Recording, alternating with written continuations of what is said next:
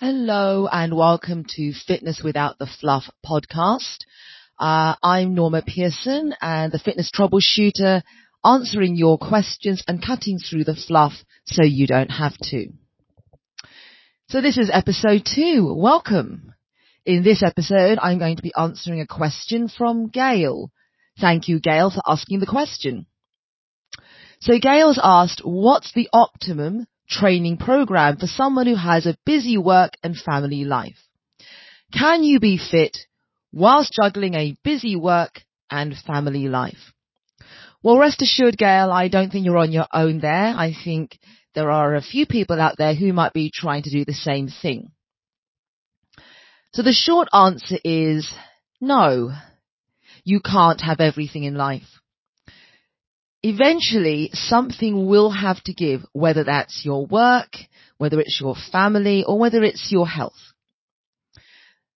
Now, does that mean that we just have to give up and go back to a life on the sofa watching Netflix? Not at all. I'm going to give you 7 steps that you can take so that you stop juggling or trying to keep all of these plates spinning without dropping one of them. Because the more you try and juggle, the more plates you try to spin, the more likely it is that eventually something will drop. And we don't want that to happen. We don't want you to burn out or to feel unsuccessful. So let's go through the 7 steps that you can take so that you stop juggling and you can feel successful and get an outcome that feels good for you. So, step number 1, understand your why. Now, your why is your motivation. And we need to be very clear on this, because when life gets challenging, when the going gets tough, when it all feels just too much, really knowing your why is going to help to pull you through that funk. And I don't just mean, why do you want to get fit? Why do you want to exercise? And it's not something as superficial as, I want to get toned. I want to have a nice butt. It's much deeper than that. Generally, in my years of working in the fitness industry, people start coming to fitness, to group exercise classes, because they want to lose a bit of weight. They want to tone up their arms or their legs. But that isn't really why they stay. The reason why a lot of people stay and fall in love with group exercise and continue to come for months and years is because it fulfills a deeper need. That might be something to do with self-esteem. It might be to do with feeling successful. There is always a deeper why. So how do we get to know your deeper why? Well, I like to play the 5 whys game.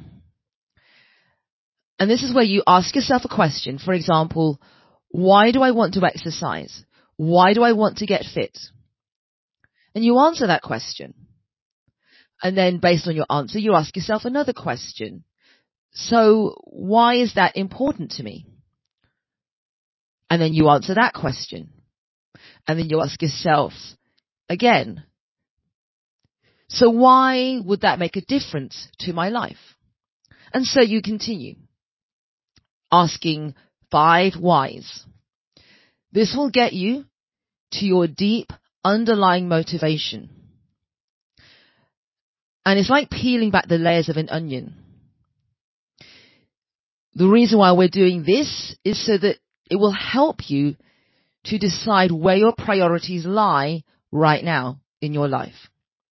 Which leads us on to step number 2, which is, what are your priorities right now?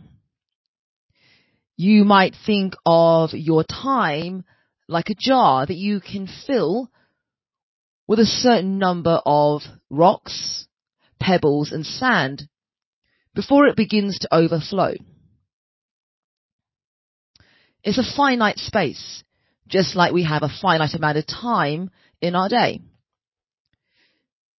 The rocks, these are the big things, the big objects, the non-negotiables in your life. You need these to feel fulfilled. Everybody's rocks will be different. It might be, for some people, getting enough sleep, so they feel good during their day. They feel refreshed, they feel alert, able to make good decisions, good choices. For other people, it might be making enough money to be financially independent. It might be your health. It might be spending quality time with your family and friends. So we fill your jar up first with your rocks, your big things, your non-negotiables, the things you need in your life for fulfillment. Then we fill in the spaces around those big rocks with smaller pebbles. These are the things in life that give you a little bit of extra satisfaction. They might put a smile on your face. But you could get by without these. So, again, pebbles are different for everybody. It might be for some a promotion at work. It might be a hobby that means a lot to you. It might be training for a race or an event. And then once we've filled our jar with our rocks and pebbles, we can then move on to filling in the little cracks with our sand. So these are the bonus activities in our life that make life enjoyable, like the cherry on your trifle, but they're not crucial. You could get by without these. Again, sand is different for everybody, but it might be going out to the pub. It might be having a nice meal at a restaurant, fish and chip Friday, or time on social media scrolling through. So now we've decided your priorities. We've filled your jar up with your rocks, pebbles, and sand. So now we're going to start to keep a record of your time. We know time is finite. So we're going to write your day down and keep a journal or a diary for 2 weeks. And every 15 or 30 minutes, write down what you're doing in that moment, whatever it is, however inconsequential.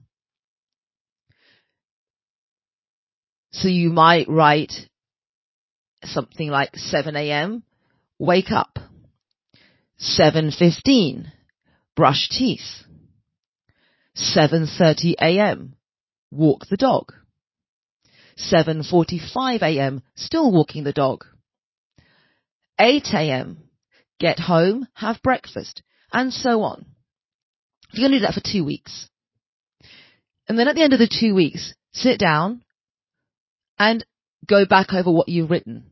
Analyze your time. How much time are you really spending on your rocks, your pebbles, and your sand? Bearing in mind that your sand are the things that are more disposable. So you might find that you're actually spending an hour a day on Instagram or Facebook. What if someone said to you, you could have a free hour 5 days a week? That would give you back 5 hours of your week. What difference would that make to you? It's very true when we say that there's no such thing as not having enough time. It's about rearranging your priorities. So if you notice that you're spending a significant amount of time, perhaps an hour or two a day on your sand, then start to think about where you can replace those sand activities with rocks and pebbles, the more meaningful things in life to you. Step 5. We need to create a system. Okay? So this is where it gets a little bit tedious, so stay with me. Systems are dull. for most people, they're not that exciting unless you're a data analyst or a statistics geek. But we need a system initially to streamline things. When we're creating new habits, it's quite messy. It can create quite a bit of willpower. And willpower is also finite, like time. So if we can create systems to streamline the process, it means that we use less willpower. So it makes the habit easier to do. As humans, we are conditioned to favor easy. You will always choose the easy option, regardless, especially when you're tired or you're in a bit of a rush. So we might put in some systems in place. This could be as simple as joining a gym that's close to home or work, so that you're not driving for an hour to get there. You're maybe driving for 5 or 10 minutes, or maybe it's on the way home from your workplace. Maybe you might choose to work out at home. So, for example, perhaps you've got a young family and you just don't have the time to spend an hour at the gym around your children. So maybe you might spend 20 minutes, say at 5:30 a.m. or 6 a.m. in the morning before the kids get up and you need to make them breakfast, just doing a home workout. You know, you might decide that saving the time on commuting to and from a gym will give you that little bit of extra time to work out at home. So if it takes you 10 minutes to drive to a gym and 10 minutes to drive home, that could be 20 minutes that you have spare to actually work out, do the workout at home, where there's no commuting time. You might put your gym bag by the front door. So if you're doing an early morning workout, it's really easy just to pick the bag up and go. You might put your gym bag in your car so that when you're driving back from the office, you can stop off at the gym without going home first and getting comfortable. You might decide to make exercise part of your daily commute. You know, you might decide to walk or cycle to and from work, which might then replace your daily gym workout. You know, if you cycle 10 miles to work and then 10 miles home, that's a decent bit of exercise of a day. If you do work Monday to Friday, you know, that's a decent bit of fitness you've fitted in to what would already be an essential journey for you. So now we have our systems in place. We can move on to set number 6. And this is where we start to really take personal responsibility for our time and our priorities. So you might set alarms on your phone or timers.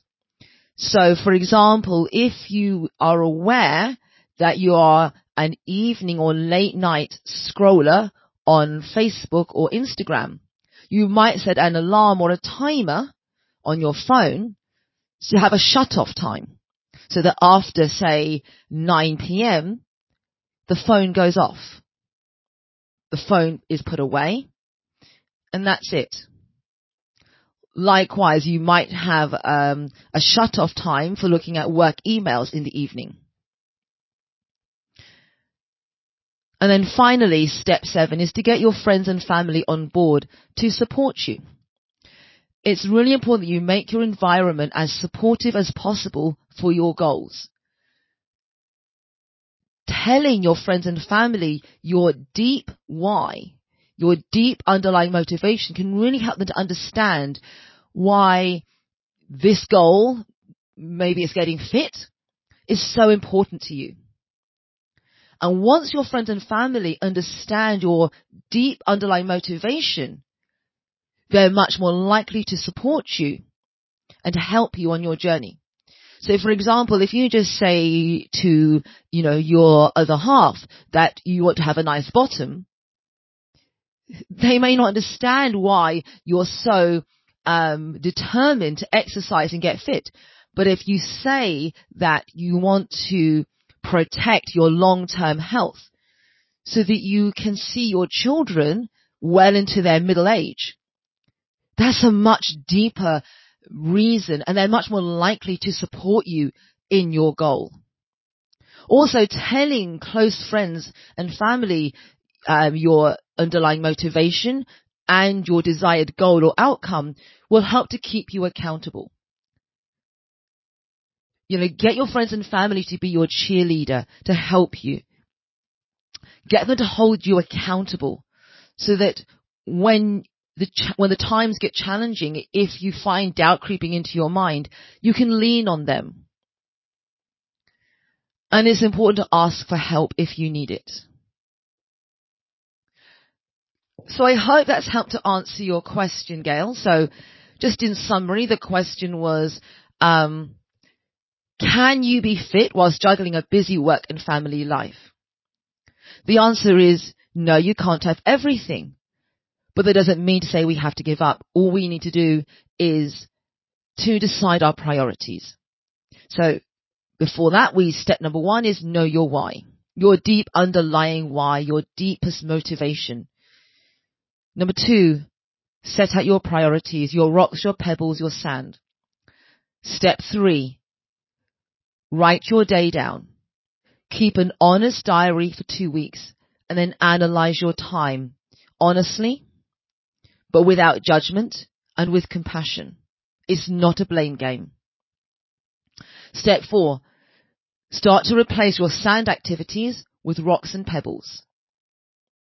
Number 5, put systems in place to make new behaviors, new habits more achievable, requiring less willpower.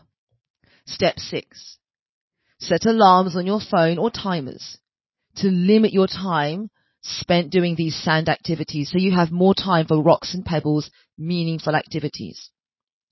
Step 7, get your friends and family on board. Get them to be your cheerleader by sharing your deepest why and ask them to hold you accountable. So that is episode 2. If you have any questions that you would like me to answer, then leave me a voice message or get in touch with me through personal messenger through my Facebook profile. Until the next time, thank you so much for listening. Check you soon. Bye.